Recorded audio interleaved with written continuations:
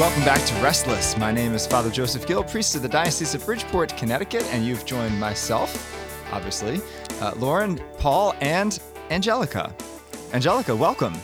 Thank you, Father. This is your first episode. So first, before we get into our topic, tell us a little bit about yourself. My name is Angelica Martinez. I live in Norwalk. I love the Lord. I love children. I come from a big family. I go to St. Mary's in Norwalk. I think. And what do you do for a living? I work for a company called My Catholic Doctor. It's all telehealth. Shameless plug. It's a really good company. Yeah. If you're looking for check us Catholic out, telehealth. mycatholicdoctor.com. There you go. Awesome. So I don't know about you, but I hate when people give unsolicited advice. Don't you? Like people will often come up to me and say, no offense or anything, but, and you know it's going to be offensive, whatever they say next, right? Mm. And so we are going to give unsolicited advice all of today because our topic is all about raising kids and none of us have ever done it before. But the reality is, young adults, that's one of the things on our minds, especially when we're dating, and maybe just discerning our vocation is, do we want to have a family? Do we want to be a father or mother? Do we want to have kids? And a lot of young adults are choosing not to have kids, and we want to kind of talk about that today. And what's our role in passing on the faith to a new generation, passing on the family name, all that kind of stuff. So, to start off, just ask the basic question: because I think all of you are discerning marriage, correct? Yes. None of you are currently actively at this moment discerning religious life. So, do you desire to have kids? Yes. Yes. Not necessarily. Oh, really? Yeah, I've never had a super strong desire. Yeah. Wow. Okay. I was expecting 3 yeses there. Not in the same way that I think a lot of women, they desire children from a very young age, or they kind of see that in their future. I think it's been a little bit different for me because it's always been in the present and it continues to be my future, just in a little bit of a different way, coming from such a big family. So how many siblings do you have? So we are 11 in total. I'm the second oldest. I have an older brother, and then the youngest one is 3 years old. So it's almost like, even though you're 24, 25? So I'm 24. I'll be 25 in January, and he could be my child. A couple of them could be my children. Yeah. So I think that plays a big role in it. Sure. You maybe need a break from raising kids before you have your own kids.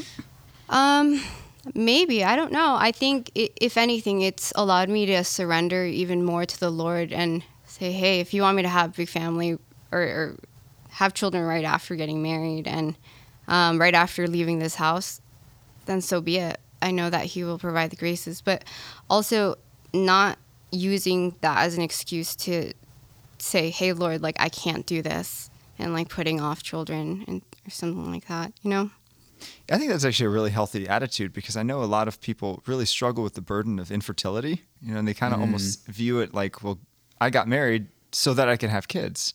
But it's kind of better to have that detachment of saying, Lord, if you want me to have kids, then I will. Like a total surrender. I don't know. Yeah. Yeah, it's such a different perspective because I grew up in a very small family. It was just, so my brother, who actually passed away 7 years ago, he was my only brother, and he was 6 years older than me, and he was my half brother. And so that was always different, right? Because you're always in completely different stages of life. Until actually we got older, and then we were kind of, working and trying to figure things out. So that actually we came together more closely later in life. But that was always, I was always kind of, I don't know, envious or whatever of other families that had, even if you had a brother or another sibling that was closer in age, I was kind of looking at that enviously, at one point in my life, because I didn't have that.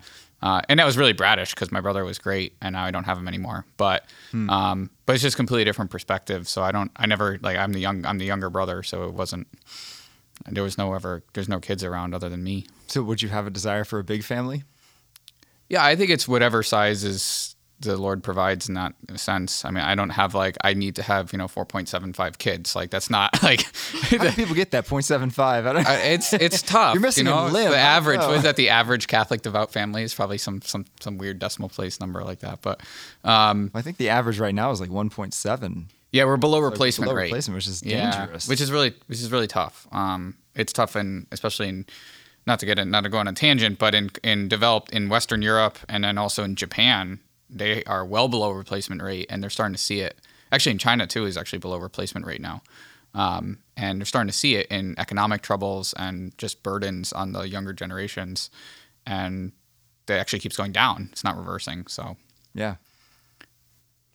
So what about you, Laura? Well, I guess I had a similar experience growing up as Paul, in that it was just me and my brother, who's 15 months younger than me, for most of it, my whole childhood. And then when I was 14, my brother Johnny was born. So that was like the greatest gift ever. But as a little kid, I always wanted more siblings. I just didn't think it was possible. I thought our family was set and that was it. And I used to, I didn't know I could pray for it, but I would wish there'd be a baby left on our front door. So all the time. So, and I wanted a big family when I grew up. My dad is one of 9. I have a lot of cousins. A lot of my cousins' families are 4 kids, So that's what I always wanted. And then I know when I got to like middle school age, I knew kind of like what Angelica was saying. I wanted 3 kids, 2 girls and a boy. And then when I got a little bit older, it's become 4, 2 girls and 2 boys. So then That'd you be don't have my- a middle child, right?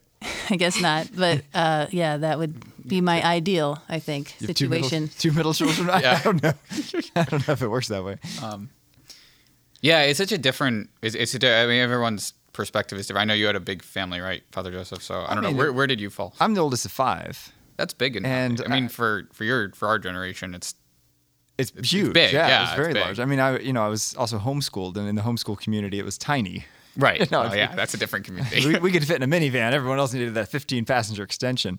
Right. But I remember when my mom, because I was 11 when my youngest brother was born, and I can remember my mom coming home saying, "We're pregnant," and I'm like, "Oh no." Partly because I was very selfish, and I wanted my own room, and I knew I'd have to now share, and I knew babies were a lot of work, and I knew I'd be part of that work, taking care of it, and changing the diaper and all that stuff. But now looking back, my gosh, I'm so grateful. Like I love my youngest brother Patrick, and I couldn't imagine life without him. So he's definitely a gift, and I'm glad my parents were open to that. Mm-hmm. And it's funny how open they were because so I used to go to public school, and I was taken out of public school because they started teaching overpopulation. That big myth. Oh yeah, we were goes taught around. that. Yeah. And I came home one day and said, "Mom, you can't have any more kids. My teacher says the world is too full." She's like, "You're out of that school." Yeah, I remember being taught that. It was the world, the humans are going to destroy the earth because we're having too many babies. Now, like, we need more people because looks like the population of the world's probably going to peak out at 9 billion, and that's not good because you don't have enough. It's just the way the economy works. You need more people. Yeah. But Africa and South America are hanging in there, but yeah, it's slowing down, though, across the world. it is. The more developed they get, the less children they have. That's correct. Which brings us to the next interesting point, and that's kind of the difference between how the church views children and how the world views children. One is that it's a burden or something you plan. When I was a young priest, I would often ask couples as they're preparing for marriage. I'd say, "Well, okay, you're open to life. Well, how many kids do you want to have?" And it's usually always 2 or maybe 3 if you're lucky. And then I realized that's a terrible question to even ask, because it should never be about how many kids do you want to have. It's about how many kids does God want you to have. How many kids is God willing to give you? Is that kind of a scary thing for a young adult to think about? Like just being completely so open and trusting to God that will accept whatever he sends? Yeah, I think nowadays for sure. I think mostly from a male perspective, I think immediately we think of just how do you support a family of that size, just financially. And somehow the families do. They just do it. And it's hard. But but as my career has progressed and I've kind of worked up the income levels, I don't worry about that as much anymore, which is not the right thing, but it's probably not the right way to get there. But I guess it is a gift that I have that at least. Do you find yourself worrying about anything else? Oh, I worry about lots of things. Oh, yeah. That's not one of them. What would be the top one for becoming a father and having many children if it's not any? I worry about that I'm too selfish, that I'm not going to be able to be as selfless as I need to be.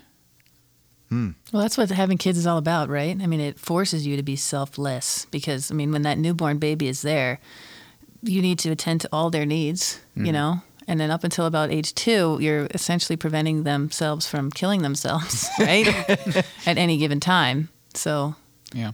they're the priority. Yeah, I think And then you have more passed kids to. and more kids. I've been Then, and counseled. then teenagers start driving, and then you Yeah. have to. I've been told that that is a common worry, and that I've been counseled personally that I would probably be okay. That there's much people that are worse than me, so that's somewhat comforting. But that's probably my biggest fear. That's interesting. And I think it gets more fearful as I get older because as you get older and you don't have kids, because I'm 31, and the more selfish I think I become naturally. Well, definitely the more entrenched we are in our. Yeah, entrenched. Yeah, that's a good way of making it more charitable. Angelica, what do you think about, accepting children as a gift? Is that kind of a frightening thought? I think it can be, but I see it more as a freedom because then you don't have to really worry about like the preparing for a child, the planning in the same way that you would if you were to choose how many children you would have, and then you have to like do all the math, right? And if the Lord just throws like 5 kids at you when you're planning for 2, then you already know that He's going to provide, and just resting in that and allowing that to bring you peace. That's where I am now. I can't say that I was there like 2 years ago, but no, it's not frightening. The frightening piece, I think, is facing yourself and saying, okay, like, why am I scared? And the reality a lot of the time is that like you don't trust God, and trusting God is difficult sometimes because like I think we don't know how to do it sometimes, and the not knowing is the piece where we go crazy, right? We want control, and saying I don't know to things sometimes is like you sound dumb, you feel dumb, but when you start realizing like the I don't know, like it's like I don't know, and but the Lord knows, like He's on my side and I'm not alone. Amen. So That's so true. Yeah, Yeah. that's so true. And I think God does provide, I mean, in my family of having 5 kids, there was a lot we didn't do. We never went to Disney. Still never been to Disney in my life, and I don't feel like I missed that. But, I mean, people are like, and it's funny. I love my parents to death, and they're some of the cheapest people I've ever met. Frugal. Frugal, yes. Frugal is a charitable frugal. word, yeah. When we went out to eat, we were forbidden from ever ordering drinks. It was- Water. Yeah, it was all water. Right. Because my dad wanted to save money, which I understand with 5 kids. You got to pinch the pennies sometimes. But I really thought, growing up, I thought we were very poor. Apparently we weren't. But Yeah. Well, an unsweetened iced tea now in Stanford costs like $6 or something like that. So maybe $5 if you're lucky. So I understand that. yeah. Well, Stanford's a tough place to raise a family, to be Yeah, I'd honest. say. Very pricey. Yeah. Yeah. But that's the thing is that you make sacrifices. But how many gifts do you get when you have more kids? How many free hugs and heck yeah, Father. no. Yeah, I Yeah. think that's what a lot of people miss out on because I think what Angelica said was spot on is everyone wants to control, right? So, whenever people decide to get married nowadays, because many have these extended relationships right before marriage and they're living together. So then they decide to get married and then they choose at a certain point, okay, we want to start having kids now. So they're probably stopping using some kind of birth control, right? And then they expect to have like kid number 1, then they wait however long, then they have kid number 2. This is manageable. Okay, we're done, right? And I just think that lacks that foresight, right, of each new kid is a gift. And once you have them, right, like you said, you could never imagine life without them. But if you're just stuck in your plan and how you want to live your life and the comfort level, that you want to maintain, right, because of whatever your financial situation is or however much you think you can handle, you could be missing out on so much more. And then we're becoming like our own gods, right? Mm-hmm. I'm choosing when and how many I want. And just the exact opposite of a life of faith that Angelica described, of giving it up to Him and trusting Him. And how awesome it is to receive a gift, right? Wouldn't it be boring if you knew exactly what the gift was sitting under the Christmas tree? Like, where's the surprise? Where's the delight in that, Finding the presents beforehand is fun. What do you mean? going to hunt around the house to find the presents before they appear under the tree. What That's Santa did for you? Santa was a abstraction that I didn't subscribe to for at a very young age. Sorry, go on. That's a great way to put it. Yeah. But I mean, what a gift! How awesome that is to receive a Yeah, gift that you it's didn't good. plan for, and to have a kid that you didn't plan for. Like, wow, what a gift! Awesome. And sometimes it is overwhelming, I'm sure, right? How can we, take on a kid? We just had one, let's say, I don't know, 10 months ago, like we don't have the money for this. We have to work. I But haven't slept in 20 years. somehow it works out, right? Like Angelica just put it perfectly. God will give you the graces, but we have to know that. We have to believe that. Yeah. Well, you think about St. Catherine of Siena was the youngest of 25 children. That poor mother, 25 children. I don't think there were any twins in there either. But if she had said after 24, I'm done, I'm not letting God give me one more gift, we wouldn't have this doctor of the church. Who knows what saint is going to come out? What priest, what nun, what finder of the cure for cancer is going to come out if you're open to the gift God has. Yeah. So let's talk about parenthood now, because accepting kids is one thing. Raising kids is kind of quite another. And anybody can have a kid, but to be a good parent is a challenge. So what do you think your parents did that you would like to imitate as a parent? Yeah, I think my parents, they always had this, I never felt, even through and I think my brother would probably agree, but even through our I didn't really rebel, but our supposed should have been rebellious teenage years would have been, our parents never, there was never a doubt that our parents were on our side. In one way or another. And that could be when they yelled at us or punished us, that's still on our side, right? And there was never a doubt about that. That's awesome. And even when one was a complete brat, you always knew in the back of your head that parents were going to be there, even if they're mad at you or you did something terrible. Well, Paul's form of rebellion is jaywalking. I still jaywalk quite a bit. I enjoy it. You rebel. Yeah. Yeah, I think that's what my parents, and they're still that way. I mean, my parents are still alive and everything, and I talk to them most days, I would say. And I don't know, we have a very good relationship. That's awesome. You're a good son, because I don't talk to my parents that often. Yeah. I think they learn more about my life through Restless than Maybe. anything else. What would you say your parents did right? Either? I think my parents did a lot of things right, given how I turned out.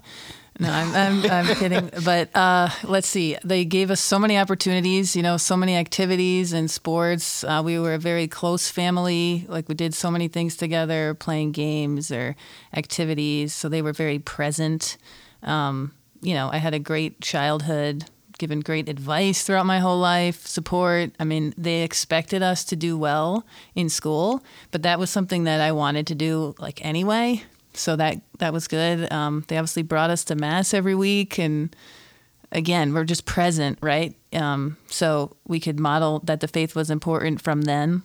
Yeah. So many things that my parents did really well that I would love to emulate. That's awesome. Yeah, even though it was interesting you just said that. I know Angelica was going to say something, but I remember my dad worked a lot, like a real lot at one point, either long commute and working a lot or one or the other. But I never felt that he was not present. I never had that feeling of where's dad? I'm sad that dad's not. I never had that. So I don't know how he worked that, but maybe because we would wait till 9:30 at night to eat dinner. Oh my gosh. Yeah, sometimes. That's so bad for your health. Yeah, well, I wasn't very healthy, so there you go. But yeah, so we would always have dinner together, and that was very important for the family. It didn't matter what time it was, and so we never felt that he was far away. So I guess that was pretty big. I didn't end up with the standard daddy issues thing that in those circumstances where that might happen. What about you, Angelica? I think I'm at a point in my life where I'm looking at my childhood and I'm a little bit angry. So I think a lot of things are foggy when it comes to my childhood and how my parents raised me. And I like how it turned out. And the reason for it is the one thing that's always highlighted is that at the root there is always the Lord.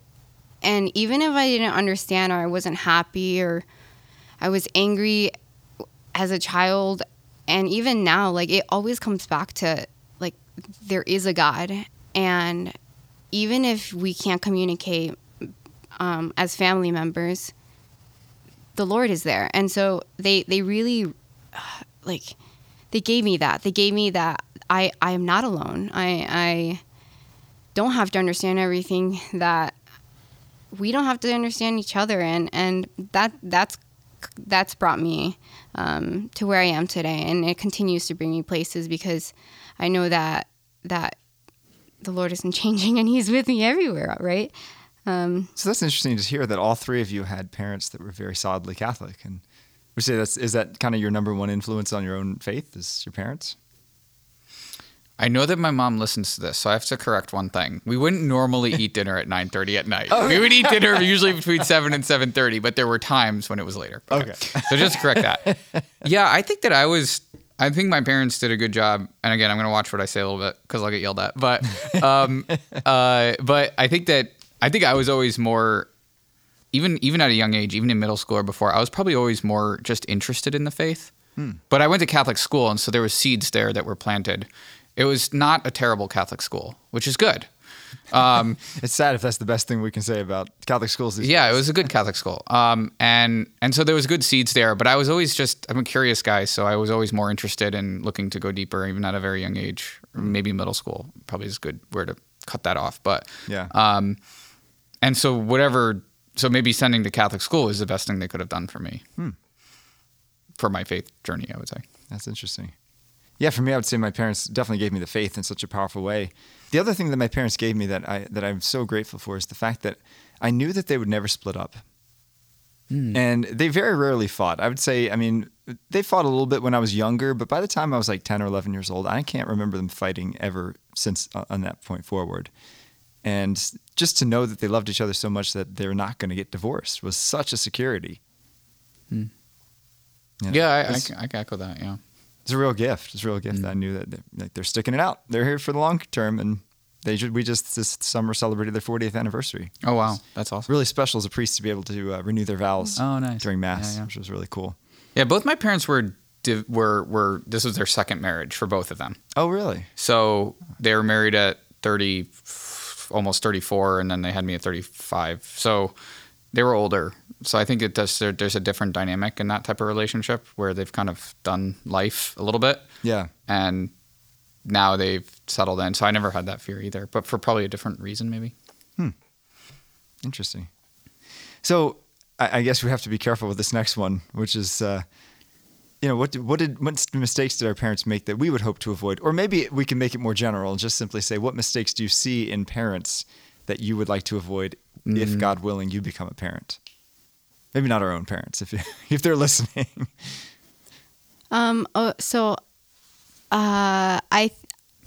I know that I would like to give each child more time.